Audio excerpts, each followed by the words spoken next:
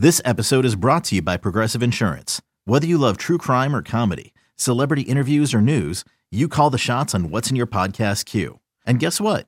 Now you can call them on your auto insurance too with the Name Your Price tool from Progressive. It works just the way it sounds. You tell Progressive how much you want to pay for car insurance, and they'll show you coverage options that fit your budget. Get your quote today at Progressive.com to join the over 28 million drivers who trust Progressive. Progressive Casualty Insurance Company and Affiliates. Price and coverage match limited by state law.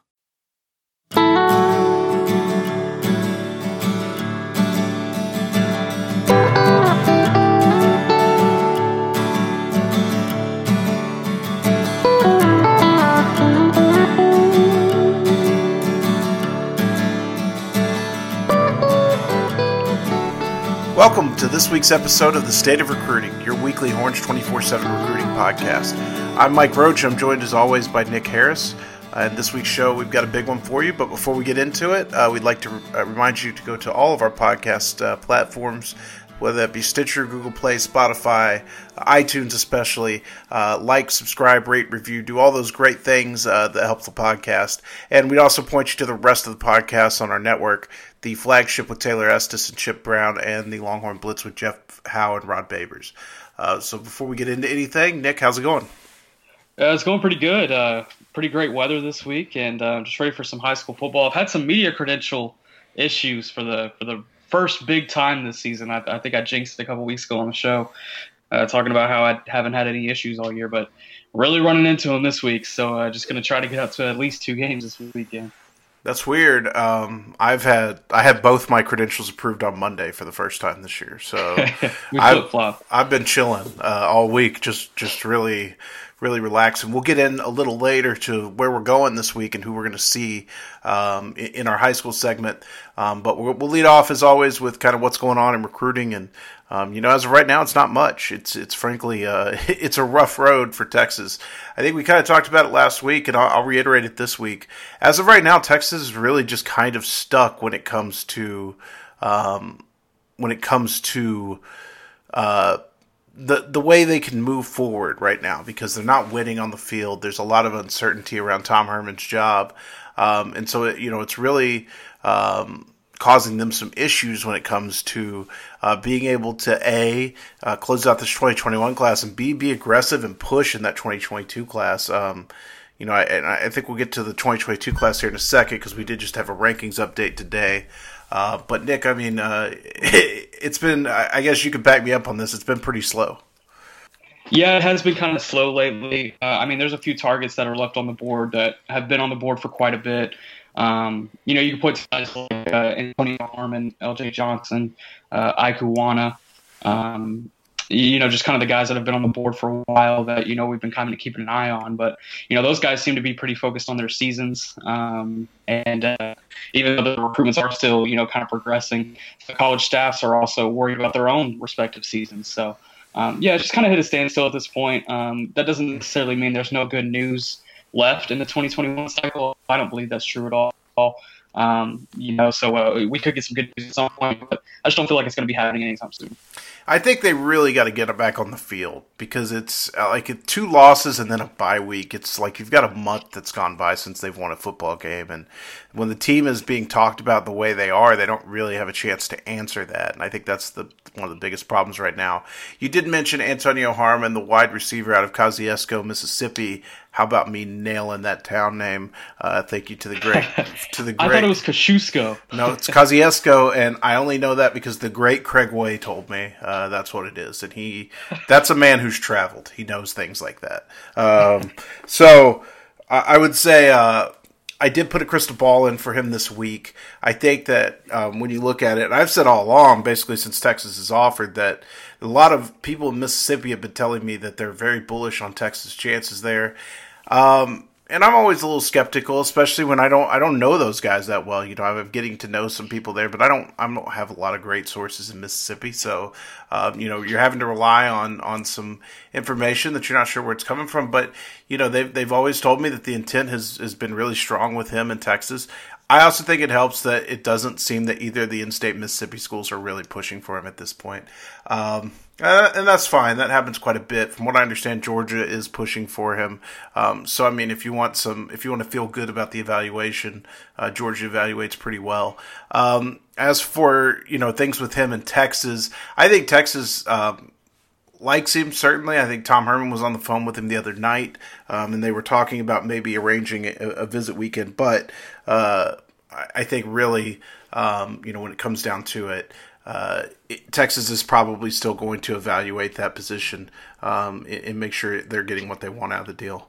Shout out to that guy who hates my notifications going off. One of my group texts just went crazy, and he probably heard all that. So,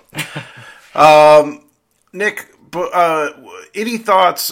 We're not going to dive deep into it, but 2022 rankings dropped today. Highlights are Quinn Ewers still remains number one. There were a lot of guys in the top group. What stood out to you in that update? Yeah, there were 4 really big movers in the state of Texas. I actually tweeted those guys out earlier today. The biggest of all of them by far was Harold Perkins. He came from outside the top 247 to number 30 in the country. Which, once those kids get to be about a senior class, those top 32 spots are typically used for the 5-star ranking. So he's right in a good position to eventually get that 5-star ranking. And I truly believe it's deserving. This is one of the best linebacker prospects to come out of Texas since you might have a better notion on this, Mike, but at least in my time, at least since Malik Jefferson. I don't know if that's a healthy argument to make. You said 5-star linebacker? Just the best linebacker to come out of Texas. At least from a prospect standpoint. Yeah, I think you have to say that. I'm trying to think if there's anybody in that group in between, but that 16 class had Jeffrey McCulloch and Eric Fowler, who were highly ranked prospects, certainly, but I think you'd have to say Malik Jefferson for sure. Yeah, and then Harold Perkins, his just athletic ability is really incredible. He's actually leading his district in rushing yards and rushing touchdowns. So he's getting it done on both sides of the ball for Cy Park. Cy Park, I believe, is a third-year program. They've never reached the playoffs, and they're in good position to do that this year behind Perkins. And really happy to see his high ranking. It's definitely very deserving. Then another big before you move on from Perkins, I do think he's one of the more unique prospects I've ever covered, because usually when you see these dual threat, or these two-sided line guys, they're, a defensive lineman tight end, or they're a wide receiver safety or something like that. But the fact that this kid is probably a linebacker at the next level and yet can play quarterback, receiver, running back, all on offense, that tells you very good things about his ability and his skill. Yeah, absolutely. He's definitely a very special prospect. And, just looking at his huddle, you'll see some freakish things that, some of the best offensive prospects in the state can't even really have. So he really gets it done on both sides of the ball, and he's got great tenacity. I'm really excited to see what he can do over these next, a year and a half that he has left in high school. Another big mover was Evan Stewart. I believe he moved from, don't quote me on this, from 64 to 37. He's had a really good start to the season. I believe we had him around the 30 range back in the beginning of the summer. So now he's crept back into that realm. And I believe he can definitely be a 5-star before it's over with. Not saying he will, but he's got that good high 4-star talent, just really quick. And when I saw him a couple weeks ago, I could just definitely see how his ability to separate from a DB so quickly is going to be so valued at the next level. I'm really excited to see what he could do at the next level even. He's got a pretty good quarterback, Keldrick Luster at Frisco Liberty 2023, that's been tossing him the ball this year, and that's definitely been helping him a lot too. Yeah, with Evan, I think he's definitely in that is a guy that could be in that 5-star range for sure. He is when you look at him, he has all the requisite athletic traits that we want out of a 5-star. The only thing really missing from him was production, and he's putting that down this year. He's, what are they, 4-0? Or I think they played 4 games, and he's got 750 yards. So he's, halfway through, he's on pace for almost a 1,500-yard season. So I think that if he shows that production, he's really in 5-star territory because he does everything at a tremendous level. His testing is off the charts. Anybody else stick out for you, Nick?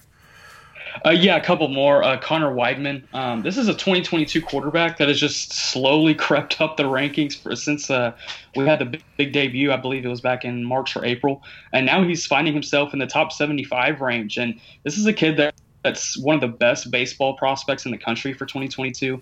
And now he's starting to become one of the best quarterback prospects in the country in 2022. He's really turned it up for Bridgeland down in the Cy-Fair ISD. He's making plays all across the field. And he looks kind of small from his huddle, but he's actually more of like a 6'1", 6'2" kid. So I think that's a little promising. What do you like about Weidman? He's an absolute stud. Like, if Quinn Ewers wasn't in this class, that kid would be no doubt the top. I think him and Cade Klubnik are the guys that you probably argue are the top quarterbacks in Texas, if not for Ewers. I really love. Like, he's got really exciting dual threat ability to me. He doesn't look like a guy that's going to kill you with his legs, and yet every week I look up and young Tommy Yarish, who covers Bridgeland Media out there, has got a video of that dude running 80 yards for a touchdown or something. I tweeted it last week and said this guy's one of the most exciting players in the state, and he really is. What I love about the baseball side of him is he's got a little bit of that Mahomes-ish. He can get the ball off from like kind of any arm slot, and so he can make throws in a variety of ways. He's been really good to start the year. Like, really, he's put up some great numbers. Was really good against Shadow Creek, if I recall correctly. And I think a guy that you kind of have to worry about because of the high-end baseball skill, like maybe he gets drafted and doesn't go to college, but to me, Texas has their quarterback, and they've got the number one player in the country right now. I don't know why every other school in this region isn't all over Connor Weidman at this point. Yeah, absolutely. I think Baylor and Texas A&M have really been the only two that have, prioritized Weidman this early. He's a kid that's really got really good wheels too. You mentioned that he can rattle off an 80-yard touchdown, and if we go back and look at some of the Tommy Yarish videos that he's been putting out of Connor Weidman's touchdowns, you can really see how quick he is, how shifty he is. I'm just really excited to see what he can do for Bridgeland this year. I think he's got them in a great position to make a deep playoff run. And honestly, I think a Bridgeland North Shore like third or fourth round playoff game, that would be a banger. You mentioned A&M, and I know they've been talking to him for sure, but they haven't offered him, and I just wonder why. Like, I wonder what's holding them up from going after a kid like that. I know they're kind of in on Klubnik as well, but one other thing about Weidman that really sticks out to me is his competitive level is obviously really high. If you watch him, I've seen some clips of him play pitching in baseball, and you can see it there, real fired up guy. But I remember when he was kind of a nobody, and he followed, like, he was, I think one of our sites, like SMU had offered, and so Billy Embody was trying to get in touch with him to talk to him, and he didn't follow Billy, and I looked, and I was like, oh, he follows me, let me reach out to him. Just one of the nicest, most unassuming kids I'd ever talked to, so, doesn't appear that to let the fame go to his head in any way there. I'm a big fan of that kid. Yeah, I am as well. And then one last kid I want to get to that had a big rise in this rankings update was Tyler Legacy 2022 running back Jamarian Miller. He rose about 60 to 70 spots up to about 137, I believe, is his ranking. Definitely very deserving. I think he's one of the top backs in Texas. If you ask me, he's right behind Jadon Blue for the number 2 spot for running backs in Texas in that class. He's had a monster start to the year, I think, as we've mentioned on the podcast. I saw him once against Longview, and it was honestly his worst game of the season he's had so far, but he was still able to show his bursts in different parts of the game. He's a kid I really like a lot at this point in the cycle. He's the brother of former Texas signing Damian Miller, so there's ties to the program with that family. I think this is definitely a kid that Texas fans should keep an eye on. Yeah, I profiled him this week in our Performers of the Week and watched his film against Pulaski Academy from Arkansas. I was really impressed. The things that really impressed me are, he's a really good athlete, but he's one of those guys that's really quick to the hole. Like, his first 2 or 3 steps are boom, boom, boom, and he's by you before you know it. He's got a great ability to get skinny in the hole, and then once he's through, he shows a lot of natural instinct. One thing I've always questioned about a guy like Kamar Wheaton is, I love the athletic traits, but is he a natural runner? Does he see the field? Does he cut right? And you can see that with Jamarian. Like he sets up his cuts really well. He's always looking ahead. It seems like he's always a move ahead of the defenders. And, I kind of love those running backs with like low center of gravity, bowling ball type guys. And that's kind of what Jamarian is. So, really big move for him and really deserving. And I think, it was good to see Texas jump in that mix because that felt like one where for the longest time we were sitting there going, what are we missing here? Why aren't they offering this kid? And now he's kind of worked his way up in that top group. Yeah, absolutely. I think he's very deserving, all the attention he's getting right now. And I think he could definitely have a strong end to the year as well and maybe sneak his way to the top 100. Also, I would mention two drops, probably notable in state, biggest drops. Tavoris Jones from El Paso had a nice little drop. He hasn't had the strongest start to his season, and still plenty of time to get that turned around. But probably when we saw him, Nick and Durant wasn't as big, wasn't as fast as we thought he might be. And then with the slow start to the season, that's kind of hampered him a little bit. I remember one week you were pulling stats and I think you texted me and said, I can't find his rushing yards, but he had 3 fumbles. So I was like, well, that doesn't sound great to start the whole deal. Yeah, absolutely. I like Tavoris. I think he's really, really more of like a power type back. It's hard to bring him down with just one guy. I think if he gets a little bit more size on him, especially in that lower body, maybe cut his 40 time down a little bit, he might be a kid that can stick around the 4-star range. But I just personally think that's his ceiling right now. And the other kid who dropped was Ernest Cooper from Arlington Martin, and I think, we saw with Cooper early in the season, like everything's kind of there from a frame aspect. He looks great, big body, all that, but just kind of a little bit awkward in his movement. Didn't do well against a Denton Ryan team, which is very good, but like their strength is not on the offensive line, I would say. So, you expect a player like that to eat. Now, I haven't seen the rest of his season. Would like to watch some more film, but yeah, I thought he was a little more disappointing than I thought he would be in person.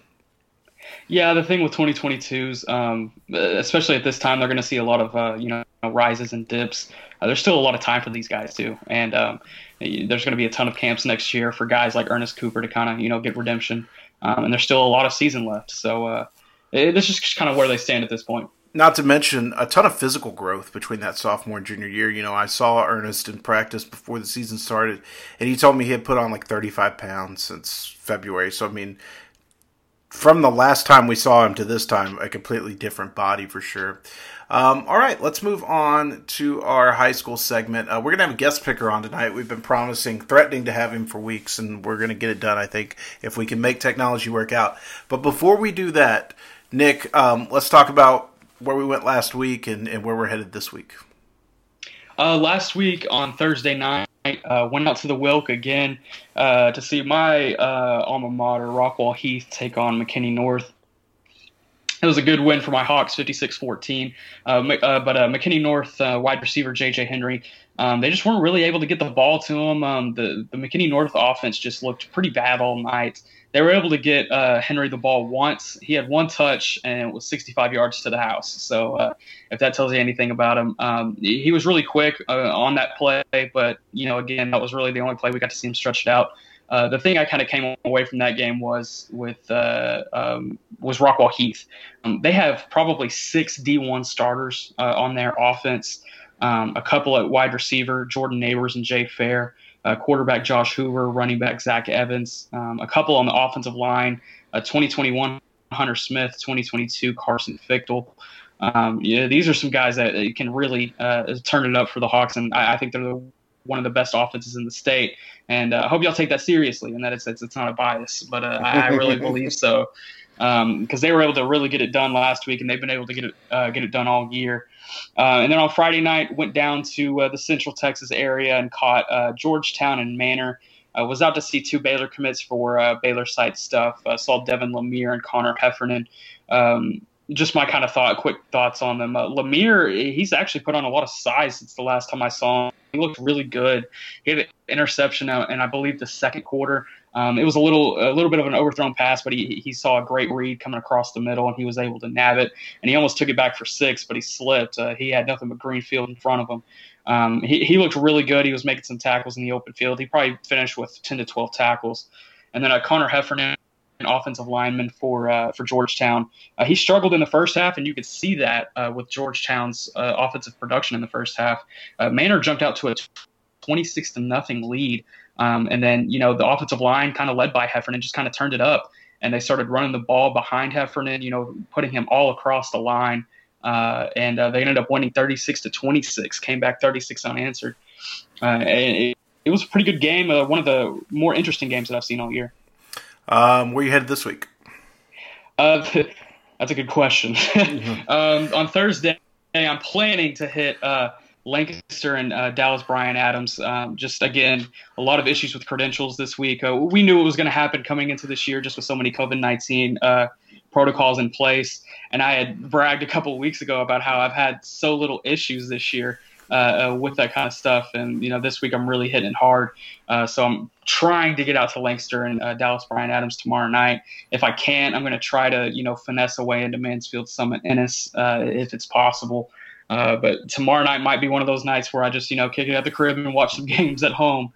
And then on Friday night, I'm planning on going out to Austin High in Lake Travis to see Charles Wright, Texas quarterback commit. I think this is one of his more tougher competition games all year that he'll see. Lake Travis has got some really good underclassmen that I'm excited to see. That's also tentative right now. I might stay a little bit closer to home and go see Lakeview Centennial. It's still a whiteboard, but keep tabs on my Twitter. I always put my games up when it's finalized and I get credentials in. So hopefully I'll have that in tomorrow morning. We can have more of an idea there. All right. Last Thursday, I'm trying to think. What did I do last Thursday? Oh, I went out to Garland, and I saw Garland High versus Garland Naaman Forest, and was able to see Jordan Hudson and Chase Biddle in a game that was really boring until the last 4 minutes, and then Garland came back and won it on the last play of the game. Chase Biddle was really good. If anybody listens to this show knows that's a kid I absolutely love and have been, covering since he had no offers and just a really big fan of his skill set. A big safety, can come downhill, can thump, range, playing with a ton of confidence right now. And then Jordan Hudson, they kind of kept him quiet for most of the night. They had some trouble getting him the ball, but when it came down to it at the end of the game, they throw a fade ball to him into double coverage, and he goes up and gets it for the winning touchdown with like 7 seconds left. So, I think really excited guys there. Friday night, I went out to go see All Saints Episcopal and Nolan Catholic. Was really there to see Emeka Megwa, the Nolan running back, and they really took it to All Saints in a game. I didn't really expect that. A big part of it was Monte Dawson, All Saints' great running back, who's headed to SMU, went down in the first 3 plays of the game, and that All Saints offense kind of went out the window. I got to see the Brockermeyers, and I know that'll hurt some feelings, but Tommy was really good, and then James was excellent on the field, was just a mauler on the inside. And then Megwa himself I think he had 70 yards rushing and 4 touchdowns. He was just everywhere in the red zone for them. When they got close, they would hand it to him and he would punch it in. So that's a guy Texas is still in contact with, and we'll kind of see where things go from there. This week, Thursday night, so it would have been last night if you're listening to this, tomorrow night as we're recording on Wednesday, I'm going out to Northwest ISD Stadium to see South Lake Carroll and Trophy Club Byron Nelson. I have not seen Quinn Ewers yet this season. I had planned to see him last Friday, and then COVID canceled that game. I'm so excited to see him for the first time. And, you guys have seen him. Nick's seen him twice this year against DeSoto and Rockwall, two really good teams. I don't know much about Byron Nelson, but I'm guessing he's going to go off for some bigger numbers Thursday night. And then Friday night, I'm headed to Houston. I'm going to go see Max Merrill, the Texas commit and straight Jesuit, against Shadow Creek and Nick's Creek boys, and see Terrence Cooks there. So I'm looking forward to a trip to Houston. A chance to go to Pinkerton's is very much in the cards for that if I get down there early enough. So going to be a good weekend for sure. All right, Nick. what we're gonna do is stop here for a word from our sponsors, and when we come back, we'll do our picks. Okay, picture this. It's Friday afternoon when a thought hits you. I can spend another weekend doing the same old whatever, or I can hop into my all-new Hyundai Santa Fe and hit the road. With available H-Track all-wheel drive and 3-row seating, my whole family can head deep into the wild. Conquer the weekend in the all-new Hyundai Santa Fe. Visit HyundaiUSA.com or call 562-314-4603 for more details. Hyundai, there's joy in every journey. Hiring for your small business? If you're not looking for professionals on LinkedIn, you're looking in the wrong place. That's like looking for your car keys in a fish tank. LinkedIn helps you hire professionals you can't find anywhere else, even those who aren't actively searching for a new job but might be open to the perfect role. In a given month, over 70% of LinkedIn users don't even visit other leading job sites. So start looking in the right place. With LinkedIn, you can hire professionals like a professional. Post your free job on linkedin.com/recommend today.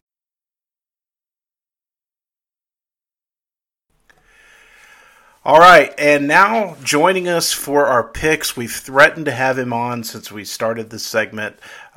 He is known as Uncle Fraz on Twitter. He is our good friend and Texas high school football mega nerd, Guy Frazier. Guy, thanks for joining us tonight. Hey, appreciate it, fellas. Excited to be here. I know we've talked about it over the last couple of weeks, and good to be finally on. Guy is a Highland Park grad and a Baylor grad, but he's a big Texas fan, so don't hold the Baylor grad against him.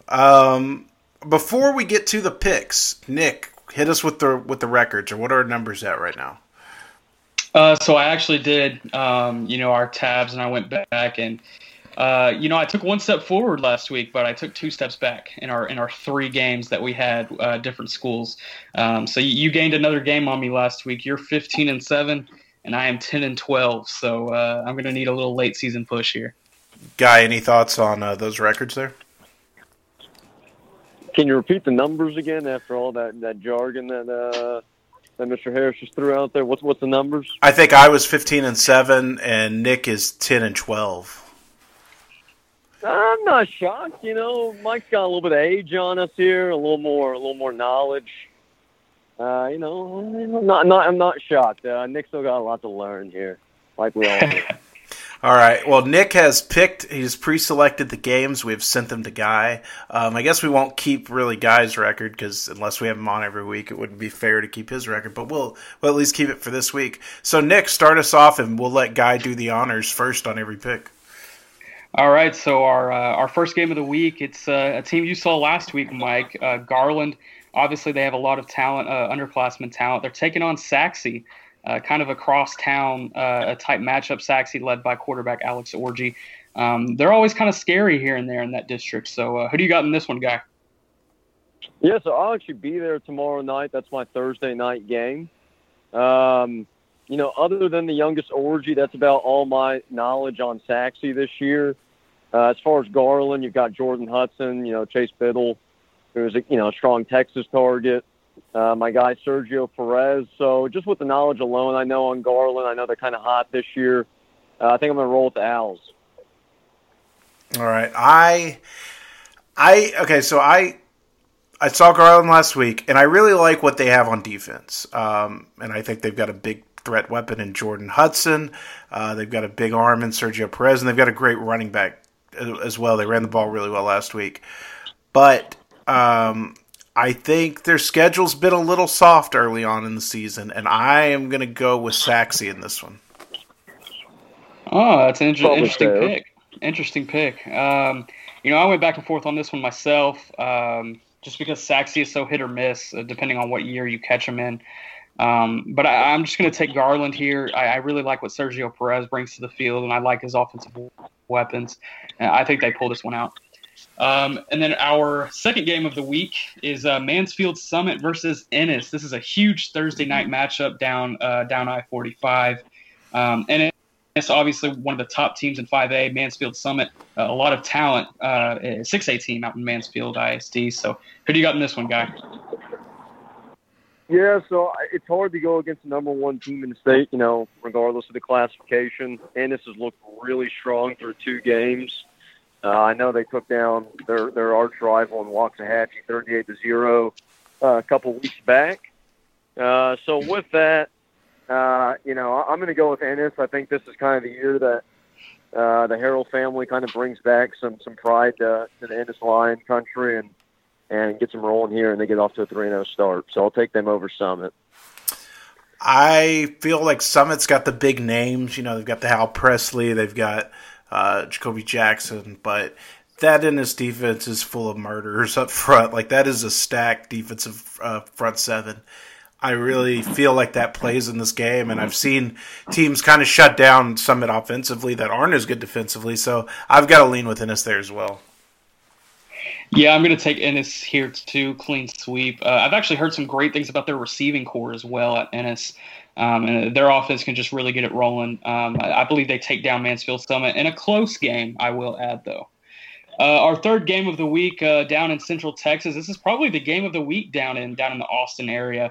It's kind of a sneaky good one. Lake Travis, always been really good as a perennial powerhouse. They're taking on Austin High, led by Charles Wright. He's got them off to a pretty good start this year, and they might make some noise in that district and looking for their first playoff spot, I believe, since the 50s, which is kind of crazy. So who do you have in this one, Guy? Yeah, so I'm not even going to act like I have a ton of knowledge on this one. Just with my job this year, I've been a little bit out of the loop on some of the around the state stuff. So as far as syntax knowledge, it's limited.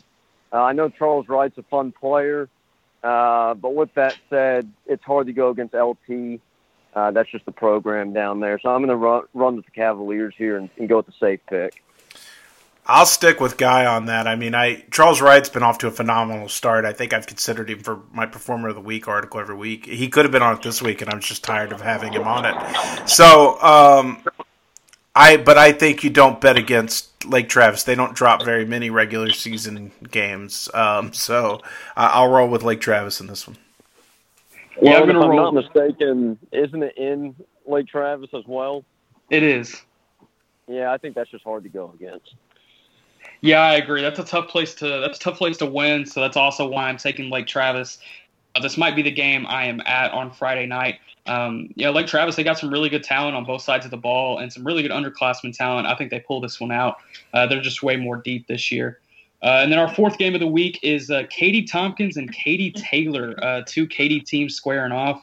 Arguably the top two teams in Katy ISD, depending on where you want to put Katy in that conversation. But Tompkins, they have Jalen Milrow, of course, committed now to Alabama.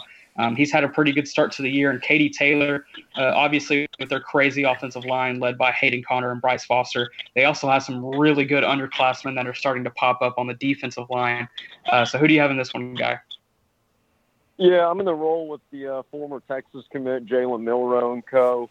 Anytime there's a good quarterback on one side of the ball, I'm usually going to roll with that. I know Hayden Connor and Bryce Foster are impressive on the flip side there, but I'm going to roll with Tompkins.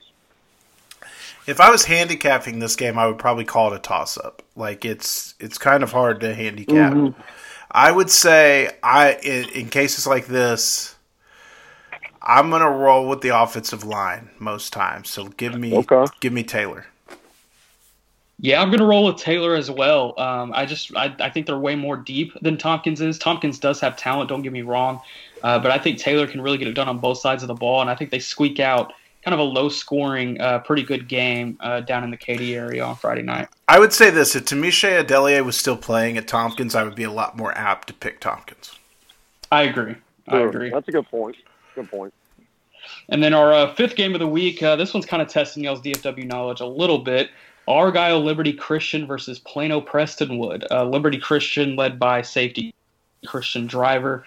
And then Plano Prestonwood they got a lot of underclassmen that have been popping up in the last year or so. And they're just a really fun team. They played with Prosper earlier in the year, almost took him down. So who do you have in this one, Guy? Yeah, I think, and I could be wrong on this, but if memory serves me correct, I think this was a pretty fun game last year between these two. With that said, I'm going to go with the program that had more knowledge on in the past. I'll roll with Prestonwood and go with the Lions here. Liberty Christian, God, I hope my friends at Liberty Christian aren't listening to this. They're a program that I feel like constantly has talent, but I don't know that they constantly put it together on the field. Right. Whereas I think Prestonwood typically does. I'm going to, on the strength that Prestonwood hung with a pretty good Prosper team, I'm going to roll with Prestonwood on this one. Yeah, I'm going to roll with Prestonwood as well. I just really like their underclassmen guys right now, and I think they're playing, way above their age, and I think this is going to be a pretty good statement win for Prestonwood. And then our small school game of the week, which let me preface, when I say small school, I mean 4A and below. And this is technically a small school game because it is a 4A matchup, is Austin LBJ and Lampasas. Austin LBJ led by their phenomenal secondary and Latrell McCutcheon and Andrew Makuba. Lampasas led by the UT baseball commit at quarterback, Ace Whitehead, who's just been putting up crazy stats all year. So who do you have in this one, Guy? Yeah, so you got Latrell and you got Andrew, but you've also got guys like Danny Davis and Brendan Jones. Danny's an explosive player there on the LBJ offense. And then Brendan was actually a former UTSA commit that decommitted today. Strong up front D-line for LBJ. With that said, so LBJ's got a good team. I'm going to go with Ace Whitehead and co. Number 2 team in the state with Lampasas. Really hot team last year. They're really hot again this year. I think he's one of the more fun players in the state. I'm going to roll with Ace and co. here, so Lampasas. I agree that I think this is a game where I'm most likely to be wrong, but so I'm gonna go with Guy on this one, and shout out. I hope the guy on the Horns 24/7 message board who accuses us of having a conspiracy against Lampasas is listening to this. But I'm going with Lampasas. I think that's a program win. I think Ace Whitehead is a sensational guy, but that program is just a really well set up program. I mean, they're ranked where they are for a reason. But it would not, out of all these games we've picked, it would not surprise me at all if I turned it on and saw that LBJ pulled off the win. Especially with guys like Makuba going both ways. I think he's been sensational to start the season. So I'm going to go with Lampasas because it's a safe pick, but it wouldn't surprise me at all to see LBJ win it. Yeah, I'm going to go with Lampasas as well. Ace Whitehead just kind of reminds me of like a 4A version of Connor Wegman. He can get it done through the air. He can get it done with his feet. He's really quick, and he's been dicing teams up in 4A for the last 2 years. And pretty good on the baseball diamond as well. So I'm going to take Lampasas here as well. All right. Well, Guy, before we let you go, you are a Texas fan, a Texas season ticket holder, and a Baylor grad. Will you be in the building this week? I will be in the building in burnt orange, not an ounce of green and gold on me. I'm a very confused soul. But, yeah, I'll be in the building right there in our Section 2 seats that we've had since 1964 or something like that. And, rolling with the Horns, and hopefully we turn things around here a little bit. I'm sorry, you cut out for a second on my end. Did you give a prediction there? I was going to ask you to give a prediction. Yeah, so prediction-wise, that's tough. I don't know if I can give you a score. I think the Horns might squeak one out in a close one. Tom Herman teams in the past usually have played pretty well when their backs are against the wall. So we'll see what this team looks like going forward. I just hope we don't look flat. And we have a little energy to us on Saturday. All right. Well, that is the great Guy Frazier. We hope to have you back on when we can work out schedules and all that. But thanks for joining us. Yeah, appreciate it, fellas. All right. And we want to thank Guy Frazier for coming on and doing some picks with us. He's a wealth of knowledge, so we're always glad to have him on. All right, Nick, let's go ahead and get to the mailbag. As always, get your questions into the Horns 24/7 message board when we put the call out, or you can leave us a 5-star review on iTunes with any question that'll get answered on the podcast. All right, our first question comes from Howie4514. He says, love the podcast. Great content as always. Thank you, Howie. I love you. With everything going on right now, what needs to happen to have a top 10 recruiting class for 2021? Coaching change, Big 12 title game, college football appearance, New Year's Six Bowl. I'll hang up and listen. Barring Texas winning out in stunning fashion and somehow getting into the college football playoff, I'm not even sure that would do it at this point. I would say probably I would say the ship has sailed on this class being a top 10 class. Yeah, I would agree. I think I was doing the class calculator actually a couple of weeks ago, and I was just seeing like the best possible, turnout for this class, and I think it ended like right around the number 8 slot. But you have to also account for those teams ahead of Texas right now also getting more commits. So that probably ends in a situation with, best case scenario, Texas ends up with a 15 or maybe a top 12 class. Yeah, and I would say like for all that to happen, it has to be, like you said, best case scenario. Everything works out perfectly for Texas. Probably have to flip a few guys, all that sort of thing. So, yeah, best case scenario is like a 0.1% chance of happening. Yeah. So from Pauly Dreamer, which 2022 recruitment are you looking forward into following the most? That's an interesting question because it depends on what you mean by looking forward to following. Do you mean like which kids do I like the most, or which one I think has the potential to get crazy? I would say the kid, like one of my favorite kids in the state, and we've talked about him a ton on here, is Evan Stewart. And Evan and I are close, so like I feel like we're going to have a lot of good information in that recruitment. We've got a lot of people around Evan that we know. So I'm really looking forward to that recruitment. Consequently, it's always those recruitments that end up screwing me in the end. But I think that's probably the one I'm looking forward to. If you have to ask me which one like gets the craziest, maybe like I have an easy answer for that one, but I'm going to wait on you. I was thinking like Jaden Blue could get crazy. I agree. Go ahead, Nick. Go ahead with your answer. The one I'm looking forward to, a couple I'm looking forward to the most. Harold Perkins, obviously. I think that's going to be a really interesting recruitment just because he's so wide open. I've talked to him multiple times. Pretty tight with Harold. That's my guy. And he has really not prioritized anyone over anyone at this point. Everyone is completely wide open. So I'm very, very curious to see, who makes that first big push and, that first top list he has, just so we can get more of an idea there. I think Tavoris Jones is going to have an interesting recruitment out west, just because he's such in a weird part of the state. Does he stay in state? If he goes out of state, how far does he go? I think that one's going to be interesting. But I think possibly the most wild recruitment that we could have in 2022 is Bobby Taylor. I think Bobby Taylor could get pretty wild. Yeah, that makes sense. I didn't think about that one. He's not. He's not really on the Texas radar, so I didn't think about it. But yeah, that makes sense. All right, from China Doll 10, who do you think is the head coach at Texas in 2021? I'll make this clear. Just by the virtue of what we do and who we have to deal with, it's not a very good idea for us to start calling for jobs and speculating on these sorts of things. I will say this. I think it will be somebody not named Tom Herman. Can't tell you who it's going to be, but I would say if I had to lean one way, I would say it's not going to be Tom Herman.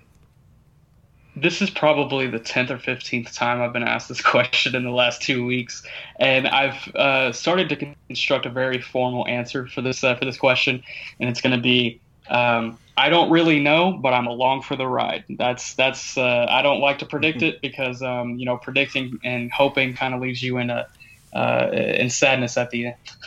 From Earl Thomas 12, who are the biggest 4 misses for Texas in your time, the time you've covered recruiting? I think it definitely starts with Tommy and James Brockermeyer. I can't imagine 2 bigger misses considering their status, their position, their need, and the fact that they're legacies. So Tommy and James Brockermeyer are 2 of them. I would say Jalen Waddle is the 3rd. And I'm going to say Caleb Chason was the 4th. I think that with when you talk about Waddle and Chason, 2 guys who were silent commits to Texas at one point, Chason was telling Texas commits that he was going to Texas like the day of his decision. I think that where you look at where those 2 guys ended up in college and the careers they've had, those are probably the two ones other than Tommy and James Brockermeyer for me. Those were the exact 4 names I had in my mind. I think JoJo Earl might end up being another one, just because of his ability at the next level. I think he's going to be phenomenal. I think another miss that Texas fans will kind of look back on and be like, "Dang, I wish we had him." is Quentin Johnston. He's already had kind of an impressive start to his freshman year at TCU, and obviously he was a long-time Texas commit and flipped right towards the end to TCU. So I really liked Quentin Johnston, and I think he's going to have a great career in Fort Worth. Yeah, man, you feel like Billy Bowman could probably end up there in a couple of years as an answer to that. I forgot about that. They haven't technically missed on him yet, so I didn't include him. But yeah, there's some big ones on the horizon. From Triplet Joseph 44, does Texas finish in the top 20 recruiting rankings this year? I think, honestly, as depressing as this is to say, top 20 is the goal. If you finish top 20 with everything that's happened, you feel really good about it. Yeah, I mean, they're sitting at 17 right now. I don't think it's completely out of reality to say that they don't finish in the top 20. If I was a betting man, I'd say yeah, they do, and they probably end up around that 15 to 20 range. All right, our next question comes to us from Horns fan 7612. If Texas were to get Urban Meyer, which recruits committed elsewhere would become more on edge? Which in-state targets not giving Texas a good look would maybe? That's really hard to say. I mean, it's hard. We don't talk to these guys about this because it's. I mean, what are we going to say? Hey, if the hypothetical Urban Meyer were hired, would that change things? I think that he might be able to pull one or two guys in 2021, but really where you'd see the biggest impact is in 22. Yeah, if there's a head coaching change, regardless of who it is, I think kind of putting a name on it, again, like you said, is just completely hypothetical at this point. I know that's a guy that fans really want, Urban Meyer, but at this point, it's still just a hypothetical. We're still right in the middle of a season where it could still end up being a positive. There's still a chance to win a Big 12 championship at the end of the day, so anything could happen. But if there were to be a coaching change, I would, prefer it be sooner rather than later. Just that 2022 class is, in a good position to not be a transition class, just because of all of the talent in the state of Texas in 2022. And Mike, you put up an article this week just about the 2022 talent that we have in the state of Texas, and it's if the Texas Longhorns can capitalize on that with a solid coaching staff, regardless of who it is, even if it is Tom Herman and co. still, then I think that's going to be the class that really turns things around. Let me just comment on that article. And look, I get we're not getting a lot of recruiting run right now. You guys don't want to read about recruiting when the team is performing this bad, and I get that. But we're still trying to pump out some really good content for you. So the point of that article was that the way the 2021 class looks, and we've talked about it here. The last time a class has looked like this is 2017, which was Charlie's last year and Strong's. Charlie's last year and Herman's transition year. And 2014, which was Mac's last year and Strong's transition year. Obviously, those numbers don't bode well. It indicates that recruiting is falling off and dying, and changes were made for those reasons at those 2 years. So you can survive a class like this, but you can't survive 2. And I think 22 is as talented as I've seen the state. I can't say that for sure yet, but right now, as I look at it, it's a really, really strong class. So the point of all that is, regardless of who the coach is, they've got to capitalize in 22. All right, from Den12, if I know you're a Dallas guy, more specifically Arlington and Frisco. Actually, it's Fort Worth, and Nick lives near Uptown, don't you? Yeah, that's. I wonder where you got the Arlington and Frisco. Maybe we just talk about Arlington and Frisco kids a lot. Close enough. Close enough. Oh, I'm sorry. He's asking about Arlington and Frisco kids. How are things keeping up with Cole Hudson, Devon Campbell, and Evan Stewart? I know it's early in the game, but these guys were considered Texas leans before the season. However, I understand if there are no new updates.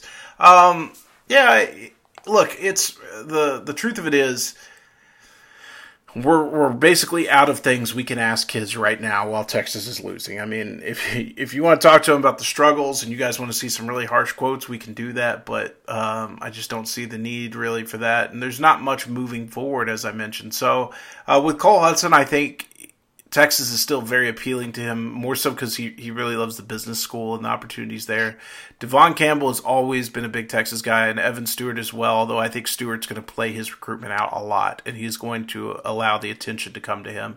So, I think, nothing's changed drastically with those guys. Texas has probably dropped a little bit or come back to the pack a little bit, but I don't think anything's drastically changed with any of them. I do want to mention Den 12, one of my favorite guys on the board. He likes to go in depth sometimes on some things, and a big fan of that. I like to read in depth posts. But the question here, these are three guys that I think Texas did a good job in identifying early, evaluating early, and sending out offers. And at the end of the day, that's going to be kind of something they always remember in their recruitments. So just the fact that they have that, I think is an overwhelming positive. Regardless of how this season turns out, they still have the 2021 season to kind of show these 2022 guys something different. All three of these guys I think are in a good position with Texas. It's just a lot of time left.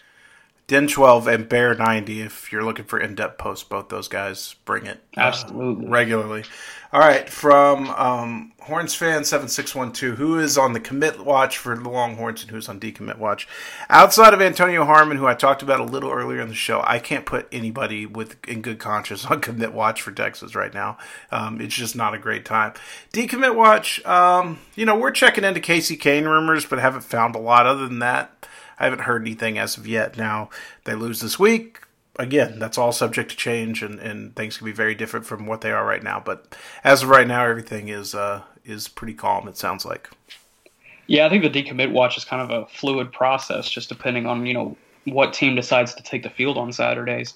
As far as commit watch, you mentioned Antonio Harmon. Terrence Cooks, he's committing in November. I think, Baylor, Texas, LSU are all right there in that race. You also got Ike Uwana, who, Texas, Baylor, also right there in that race. So, those are just kind of a couple of names to keep an eye on at this point. Yeah, and I don't know when Ike's going to decide. I would say Terrence has pushed his commitment back 3 times. It wouldn't shock me if he pushed it back again. So we'll see. I'll talk to him on Friday, actually, so we'll get a good idea. All right, and our last question, as always, comes from Charles Daniels. He says, Mike, if you could get one coach and one current recruit in the past, or one current or in the past, to put in a room together and have 100% honest interview about their recruitment, sort of like Kobe and Shaq sit down, who would you choose? I would love to get Damon Demas and Des Moines Craig in a room and talk about how he went from not having A&M in his top group at all, cutting them out of his top group, to suddenly being committed a month later. I would love to hear the story. Damon had a pretty insane recruitment. That would be my answer. Nick, do you want to weigh in on that one? I'm just going to go with the sexy pick here, and it's Zach Evans. I feel like we all want to know the complete full story at some point. I feel like there's going to be a documentary made about his recruitment one day. If he gets big enough, I feel like, somebody's going to take the time to do it. A 30 for 30, perhaps. What if I told you? Yeah. What if I told you the number 1 running back in the country would end up at TCU? Nick, what are some of the... Actually, not number 1. That was Bijan Robinson. Shout out. Nick, what are some of the differences between covering Texas football recruiting and Baylor football recruiting? I like this question. I really like the Baylor beat, and I'm glad to be back on it. And I really like the Texas beat. I think they both kind of bring different things to the table. The thing I like about the Baylor beat is that they're always offering some, random guys that, I never necessarily never heard of. And it allows me to see a lot of small school talent, a lot of small town talent. And, some of those guys eventually end up being, megastars on the recruiting trail. And then I already have, a pretty good relationship with those guys once, if Texas gets around to offering them. So, I really like covering both sides. And I've come to see that, Baylor targets and Baylor commits, they're easier to get a hold of. I'm just going to throw that out there. They're so easy to get a hold of. I have yet to have one commit where I hit up on DM and they don't answer almost immediately. I'm like, I like these guys. I haven't covered Baylor, so I can't for sure say, this is the issue. But to me, from the outside looking in, I would say probably, like you mentioned, it's a lot easier to get a hold of Baylor targets. But you carry a little more weight when you say you cover Texas. So it kind of goes both ways there. Yeah, absolutely. Absolutely. All right. That's going to do it for the mailbag. We thank you guys for contributing this week and every week. Nick, before we get out of here, anything else you'd like to add? No, not at all. Just looking forward to at least trying to get 2 games in this weekend. That's my goal. Next week, I think I'm going to get a little spicy with it. I'm just going to leave it at that, but I think it's going to get a little spicy next week with where I'm heading. If you don't make it out Thursday, And the good thing is, like, if there are a couple games streaming, you can at least watch multiple games at the same time. Yeah, that's definitely the positive. That's definitely what I will be doing. I'll have Thursday Night Football cranked on the big screen, and a couple computers out watching some high school football. I don't even know who's playing in the NFL game on Thursday. I quit paying attention to Thursday Night Football matchups because I know I'm not going to be able to watch them. So I couldn't tell you who's playing tomorrow night. Well, the schedule keeps, I can tell you as a Buffalo Bills fan, the schedule keeps getting moved around. In the last 2 weeks, the Bills went from having a Sunday and Thursday game moved to a Tuesday and then following Monday. So yeah, it's been insane. I think that the NFL is doing as good of a job as they can to kind of schedule on the fly. It looks like it's going to be a Giants and Eagles matchup, so definitely we'll want to tune in for that. Oh boy, I can't wait for the NFC East second place clash. Yeah, for sure. All right, we thank you guys for listening each and every week. We thank you for your contributions to the show. Hang in there. We know it's tough right now, but brighter days are ahead. It's always darkest before the dawn and all that good stuff. For Nick Harris, I'm Mike Roach. We will see you guys next week.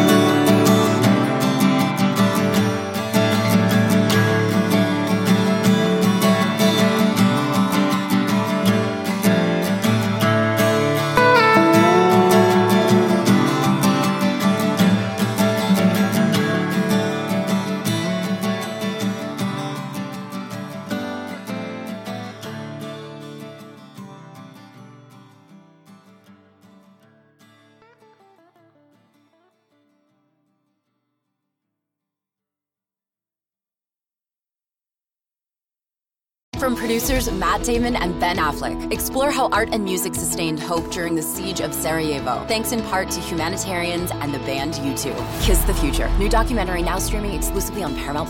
Go to Paramount+ to try it free. Terms apply.